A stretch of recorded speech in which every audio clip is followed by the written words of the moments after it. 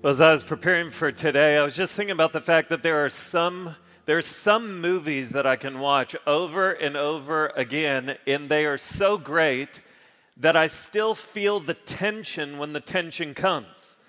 I still want the plot to change so that tension doesn't come. Or when someone makes a sacrifice of their life for the salvation of others, it still gets me. I still appear to have something in my eye. So for those here who are, I know we have people of all ages here, so for some of you younger people who have seen Avengers Endgame, that's one of those movies for me.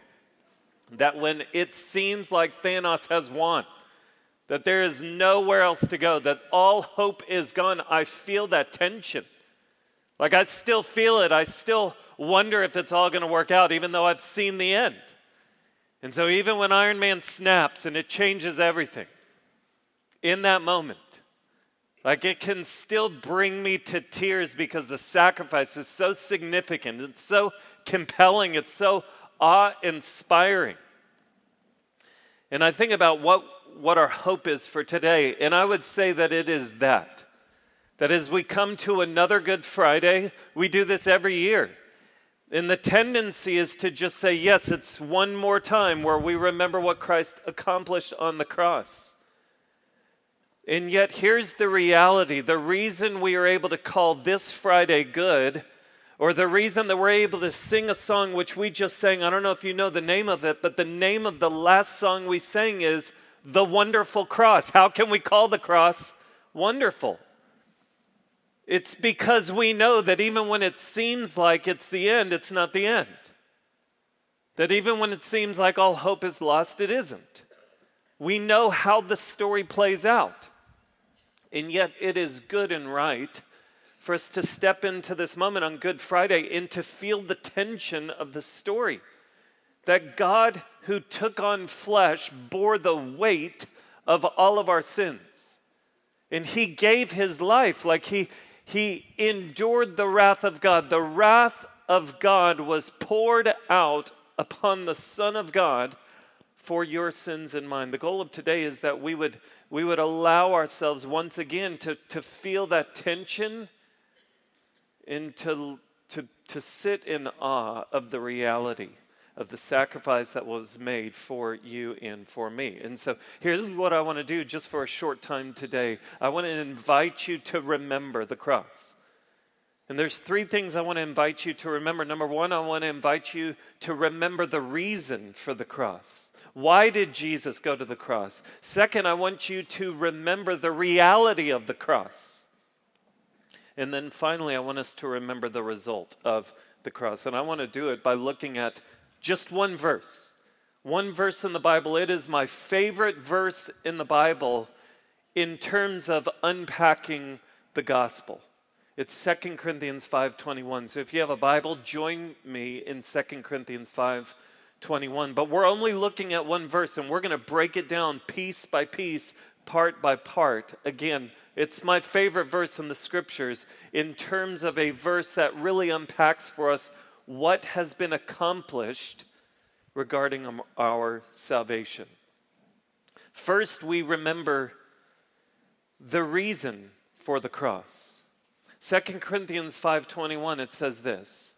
It says, for our sake, he, that's God the Father, made him, that's Jesus Christ, to be sin, who knew no sin, so that in him, in Jesus, we might become the righteousness of God. For our sake, he made him to be sin who knew no sin, so that in him we might become the righteousness of God. When we remember the reason for the cross, we look at the words for our sake. Those three words remind us of the reason for the cross. The reason for the cross was it has to do with our sake, for our sake. For whose sake? For your sake, for my sake, for the sake of a sinful world. And so let's just remember the fact that the cross was God acting on behalf of a world that had rejected him. The cross exists for our sake. As I was prepping, I could not get past those three words. Those three words, as I prepared, they just developed a new significance for me. And I want to invite you into that. So, especially for the kids in the room, I want you to just imagine. And adults, if you want to play along, you definitely can. But I want you to imagine we have the best drone that has ever been made. And what if we walked outside today and we put that drone into the air? Now, just imagine that drone going up high enough to where now you can see the entire city of Dallas from end to end. Now, the building of Watermark doesn't look that big anymore, right? Because you can see the entire city. Now, take that drone up all the way to where you can see the entire state of Texas from one end to the next. Now, the building of Watermark is practically microscopic. Now, take that drone all the way up to where you can see the entire United States at one time.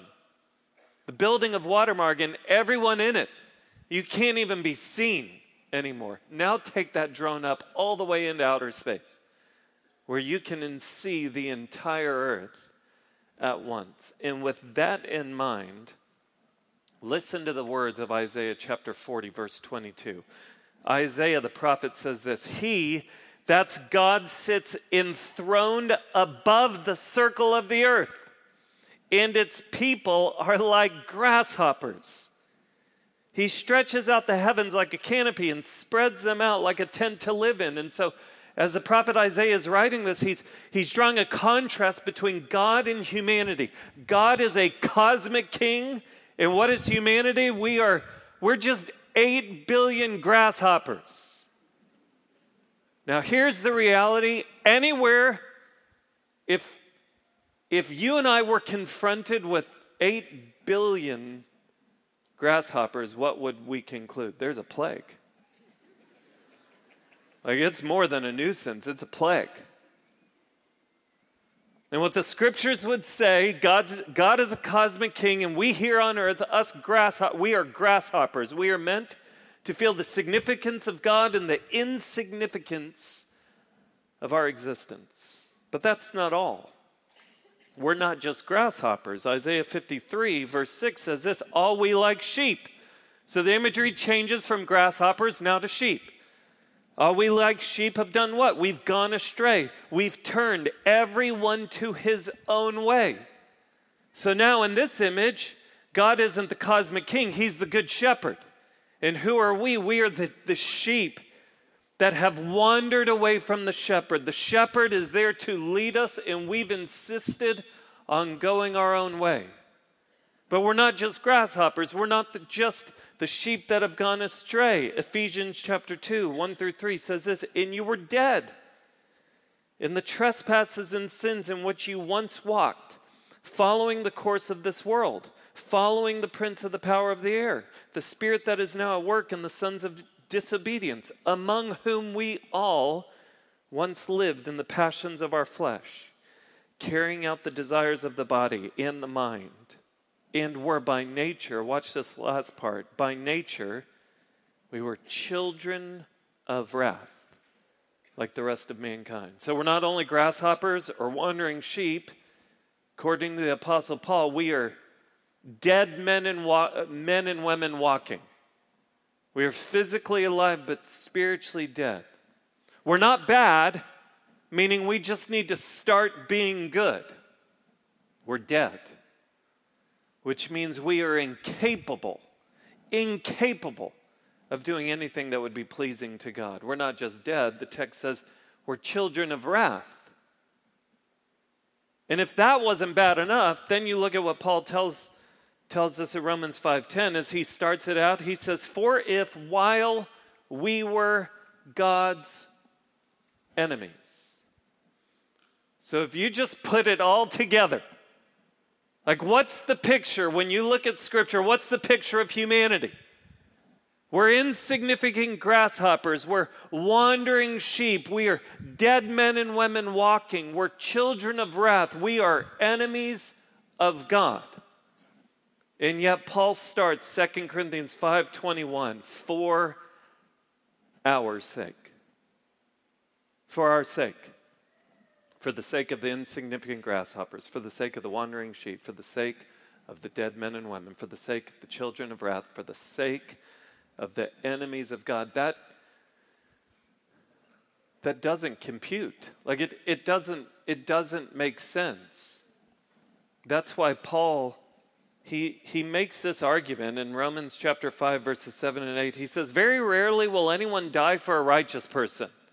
Like, that's a pretty rare thing for someone to be like, you know what? I'll die for this person who is a righteous person. Though for a good person, someone might possibly dare to die. But this situation is different from that. God demonstrates his own love for us in this: while we were still sinners, Christ died for us. Do you feel that? Like for our sake. Like if that just rolls right past you, if that just bounces right off of you, then the question is, have you just grown so callous to it? Or does something not truly believe that you're an insignificant grasshopper? Something in you is being told by the world, no, you are significant. Or you know what, you're wandering as a sheep isn't that bad. Or to say that you can do nothing to please God, something deep down in you is like, yeah, but I could. Or the word enemy of God just feels a little too strong. No, for our sake. For our sake, for your sake, for my sake, the cross of Jesus Christ is a demonstration of God's love towards us. It was God acting on behalf of a humanity that had rejected him. And so this is incredible news, because questions about God's goodness come to die at the cross of Jesus Christ.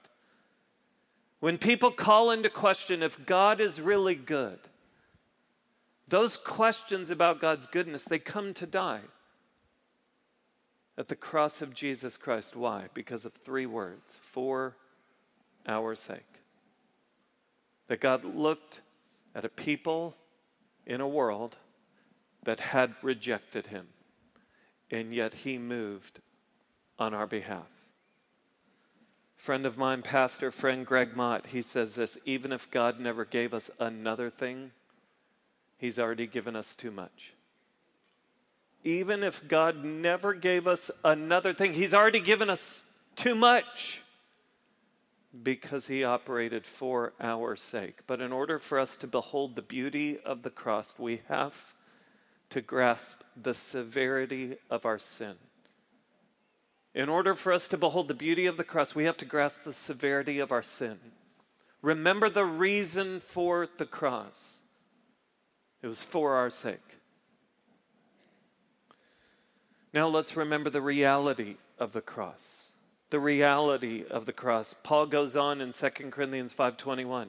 He says, for our sake, that's God the Father, made him. God the Father did something strategic with God the Son. What I want us to remember when we talk about the reality of the cross is that the cross was a part of God's sovereign plan. Like every aspect of the cross was planned by God.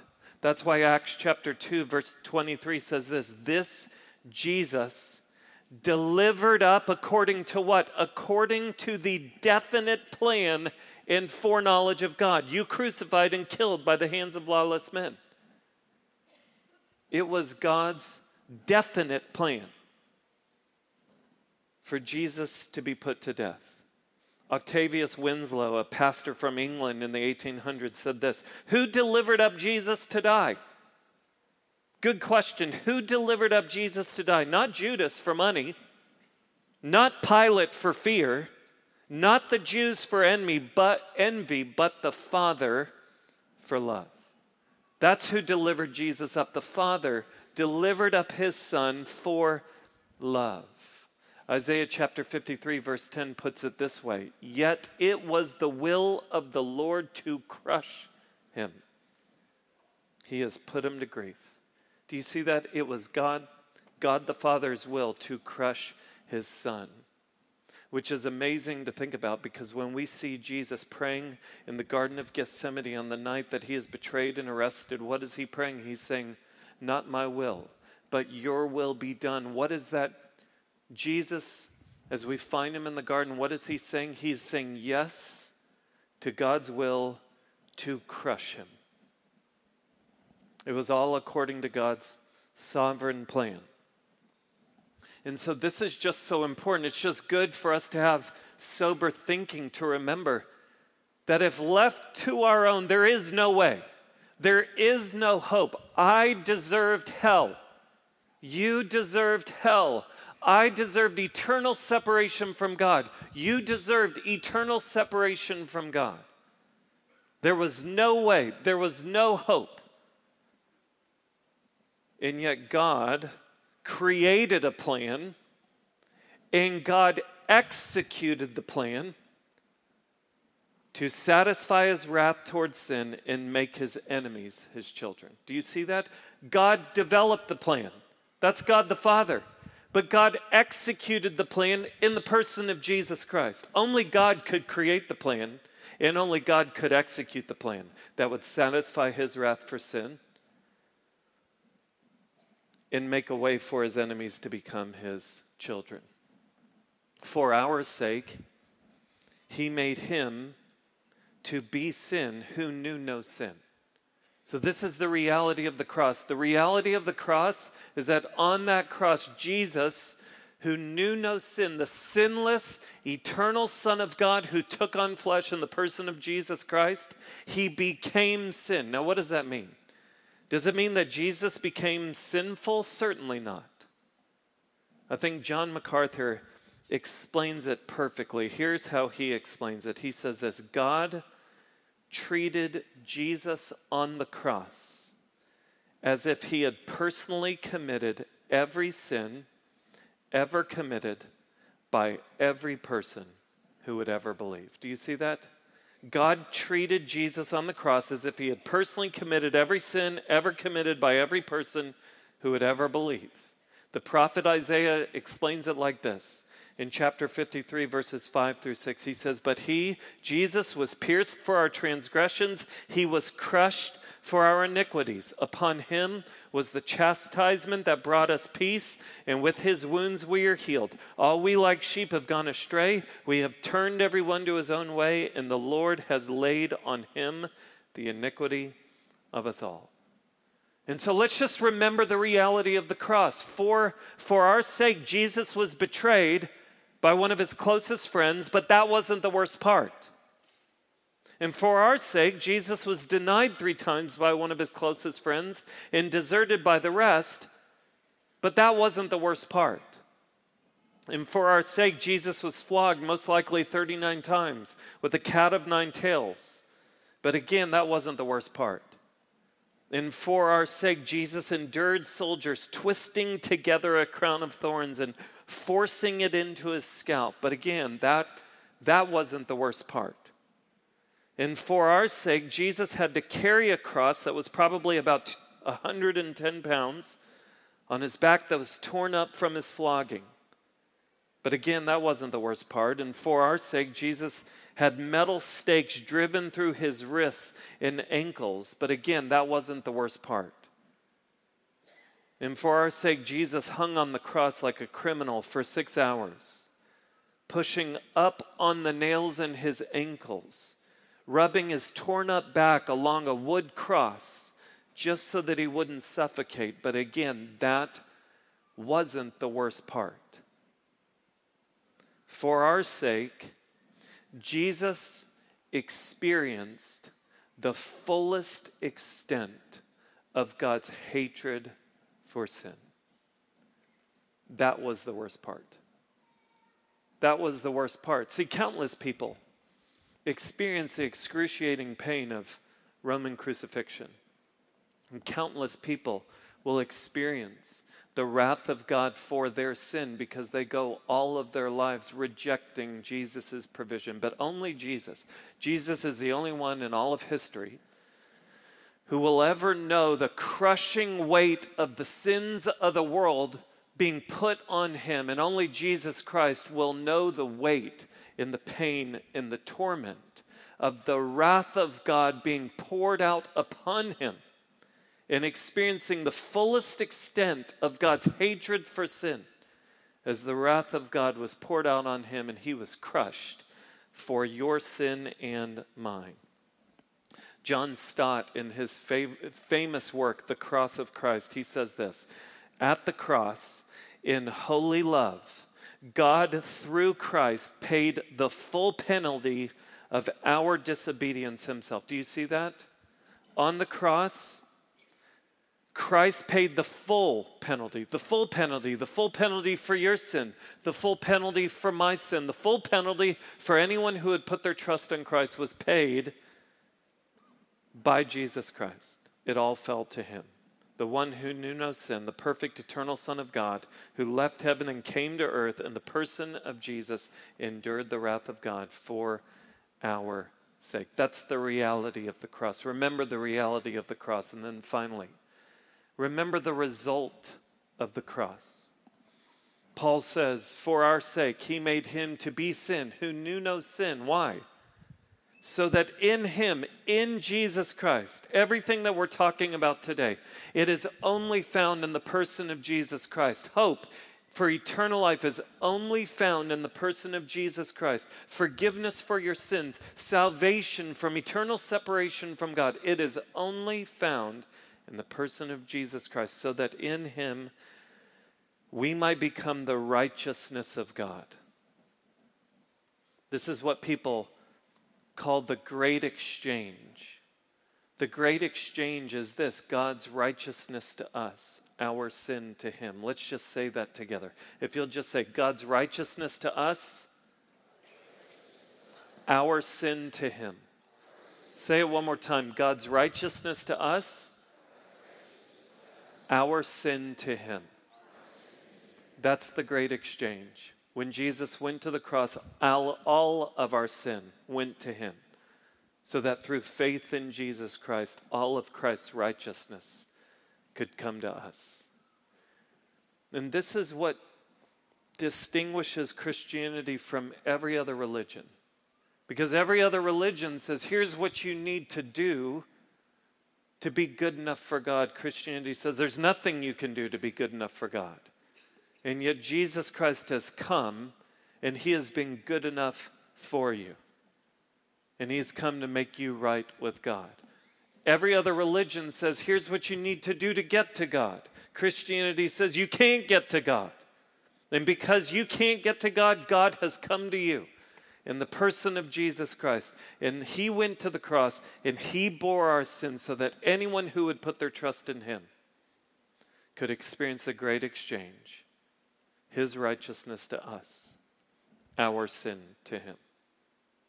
Pastor friend Dan Dumas puts it this way: what we are talking about is God crushing his sinless son so that sinful enemies could become sanctified sons and daughters. This is why we can call this Friday good. And this is why we can call the cross wonderful. You know, I started by saying that there's some movies that every time I watch them, I feel the tension. I feel the sacrifice.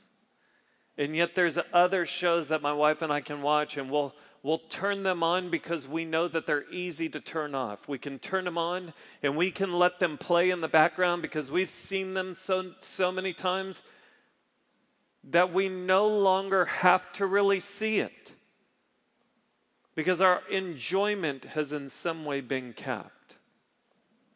May it never be with the cross of Christ. This Good Friday, may we roll the tape back. May we remember the reason for the cross. May we remember the reality of the cross. For our sake, he made him to be sin who knew no sin. And may we remember the result of the cross, so that in him, in Jesus, we might become the righteousness of God. Let's pray together.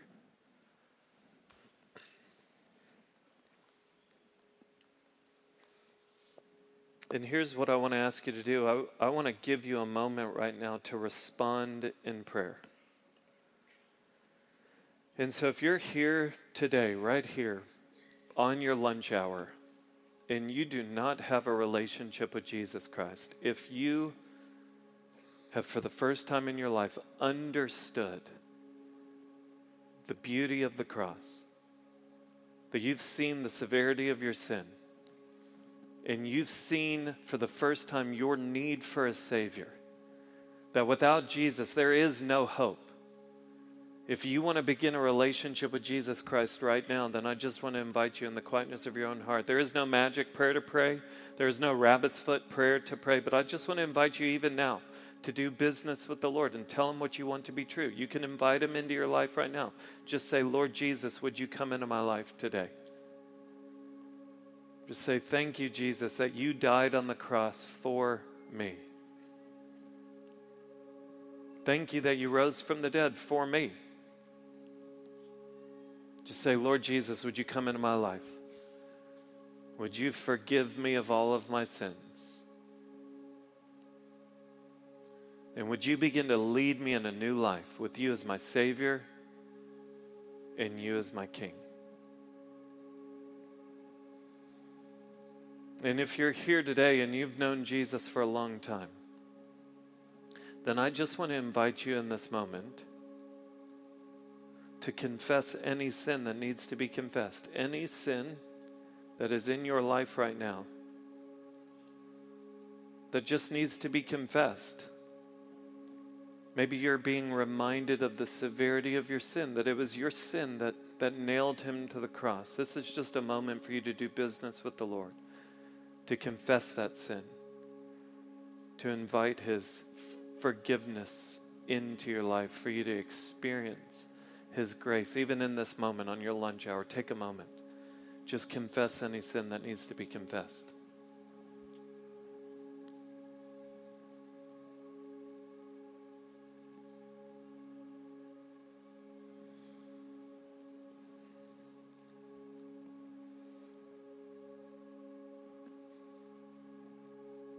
And then I just want to invite you to say thank you. Thank God for the cross. As you remember the reason and the reality and the result, thank Him for something that you heard in the message or that we sang in the songs, that renewed your heart or your mind to the reality and the beauty of the cross. Whatever it was, whatever you heard, whatever you needed to hear, for whatever reason God brought you here today, would you just say thank you to Him for some aspect of the cross?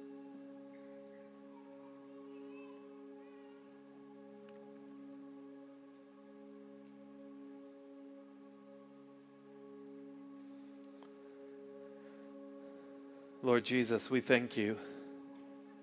We thank you for the cross. Father, I thank you. It feels weird to pray, and yet I thank you that it was your will to crush the Son. And I thank you, Son, Jesus Christ, that you lived surrendered to the Father's will. And you went to the cross voluntarily. You were not a victim, Lord Jesus. You were a volunteer. You went voluntarily to the cross for our sake. I thank you that you died. I thank you that you were buried, and we will celebrate. Sunday is coming that you rose from the dead. But for now, we remember. And Holy Spirit, would you do a work in our hearts so that the cross truly is meaningful to us today? We pray. In Jesus' name, amen.